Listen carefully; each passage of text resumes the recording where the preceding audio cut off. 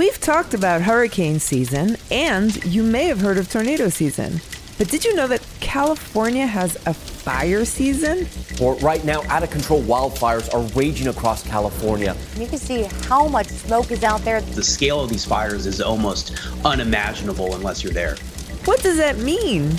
And how does it impact the people who live there? Today we'll find out more about California's wildfires. I'm Bethany Van Delft. It's September 30th, and this is the 10 News. 10, 9, 8, 7, 6, 5, 4, 3, 2, 1. People who live in California often wake up to something called a red flag warning this time of year. That means watch out. Hot weather and dry conditions create an increased chance of fire danger.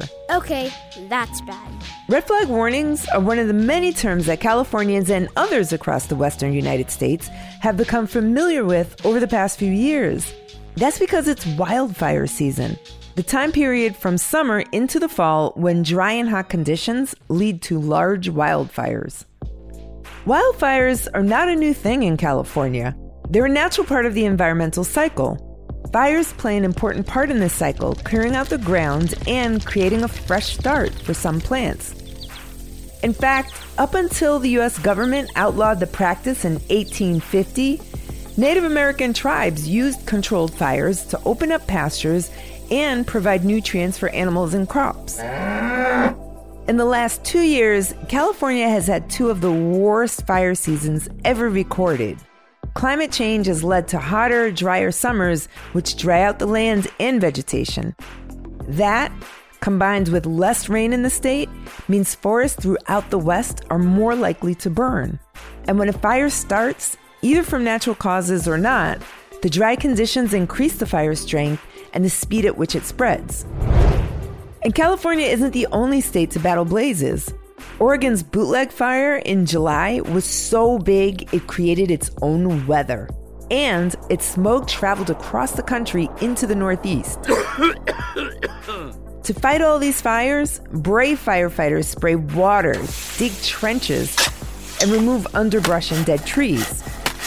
They also use controlled burns, which are planned fires set by fire professionals to clear out high-risk areas. Sound familiar? Because it is. It's the same tactic the Native American communities used hundreds of years ago. The U.S. government banned the practice back then because they didn't understand its importance. The good news? Now, the U.S. Forest Service is partnering with some of the tribes to work together on ways to limit the destruction of each wildfire season. But as long as climate change continues, Californians will have a new season, fire season, to contend with. Yikes.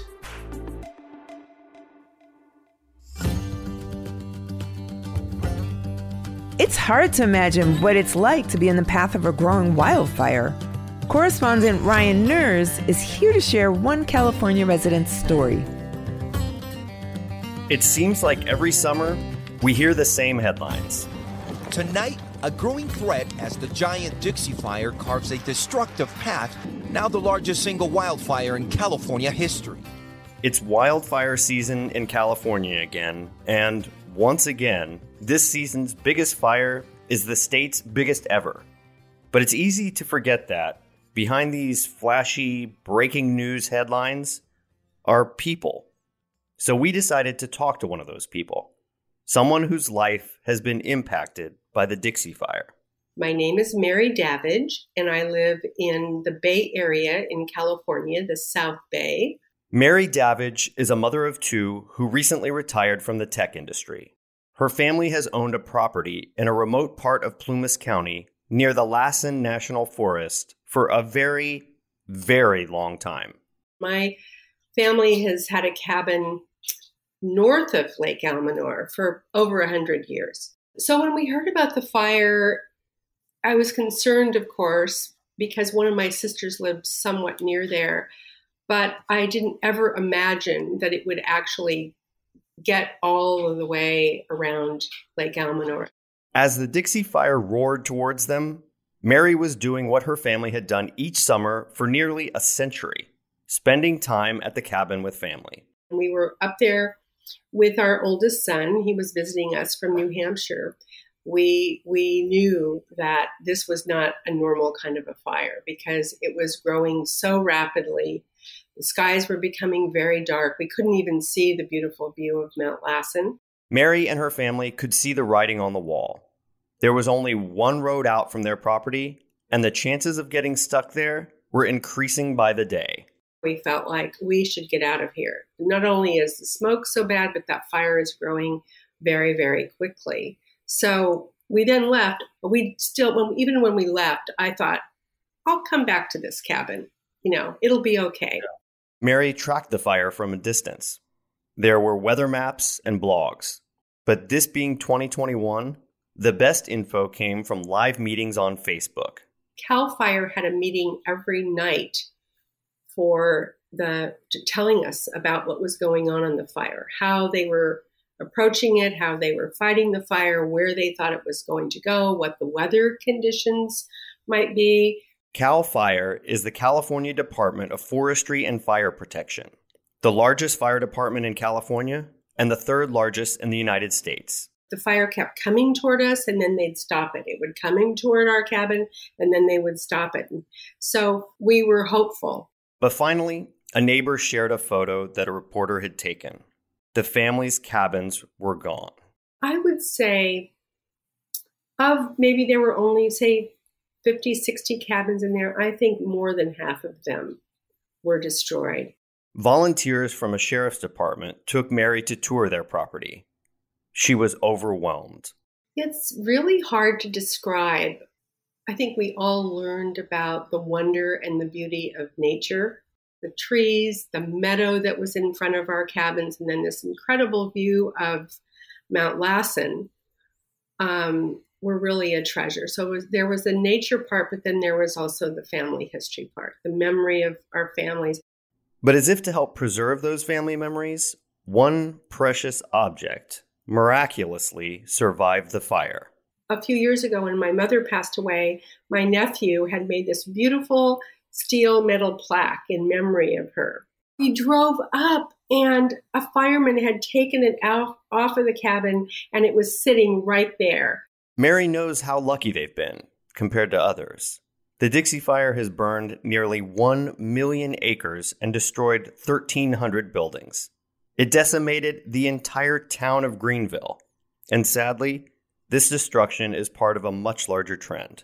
Well, one thing that I've noticed in my lifetime is that the fires have just become much bigger and much hotter, which, we know is due to changes in our climate. Indeed. It seems that we're watching the effects of climate change happen in real time. California fires burned more than 4 million acres in 2020, doubling the previous annual record of 2 million acres from just 2 years before. This shocked climate scientists, who had predicted that such a massive jump in wildfire damage wouldn't occur for another 30 years or more. There are no easy answers to California's wildfire problem. After over 2 months of burning, the Dixie Fire is still only 75% contained. We won't be able to stop the threat of wildfires anytime soon.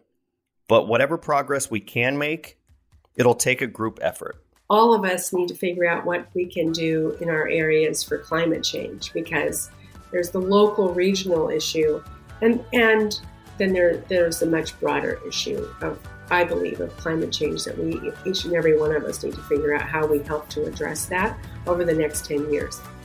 Thanks, Ryan. There are many great organizations who are helping families impacted by wildfires. If you want to get involved, check out our show notes for links and lots of suggestions of how you can get involved. Now, let's see what else is happening.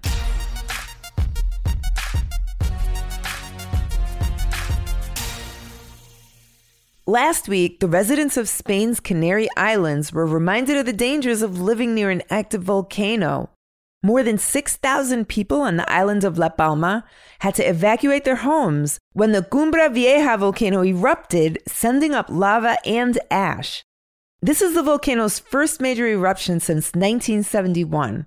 The lava from the volcano has unfortunately destroyed hundreds of homes in its path. This is terrible. During the recent Inspiration 4 mission that took 4 tourists into space, an alarm went off. Oh my goodness. We imagined that it was a pretty scary moment for the crew. But luckily, the issue turned out to be with the spacecraft's toilet. That's right, the toilet. We're glad the problem was resolved because even in space, when you gotta go, you gotta go. Students at Casa Grande High School in Northern California are caring for thousands of coho salmon that were rescued from nearby Lake Sonoma. Droughts have caused water levels at Lake Sonoma to drop, and because of climate change, the water in the lake got so warm that the salmon were getting sick. Fortunately, Casa Grande High School has its own hatchery, a facility where eggs can be hatched under artificial conditions. For now, the rescued salmon will stay there until it's safe for them to return to the lake. Nice job, Casa Grande. Way to go. Lucky you, it's... What? What's the big idea? Trivia on the 10. Firefighters in California's Sequoia National Park are battling the K&P Complex fire, a fire that's gotten dangerously close to the giant sequoia trees that have lived in the park for centuries. What did they do to protect the General Sherman tree, one of the world's largest trees? Was it A, set up a water spray to keep it wet, B, wrap it in aluminum foil, or C, paint it with a flame-resistant gel?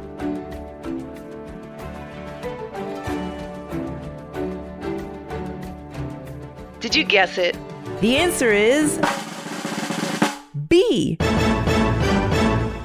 To keep the General Sherman safe, firefighters wrapped the tree in a special aluminum foil fiberglass blanket. The blankets are designed to protect against heat and are wrapped around the most vulnerable parts of the tree.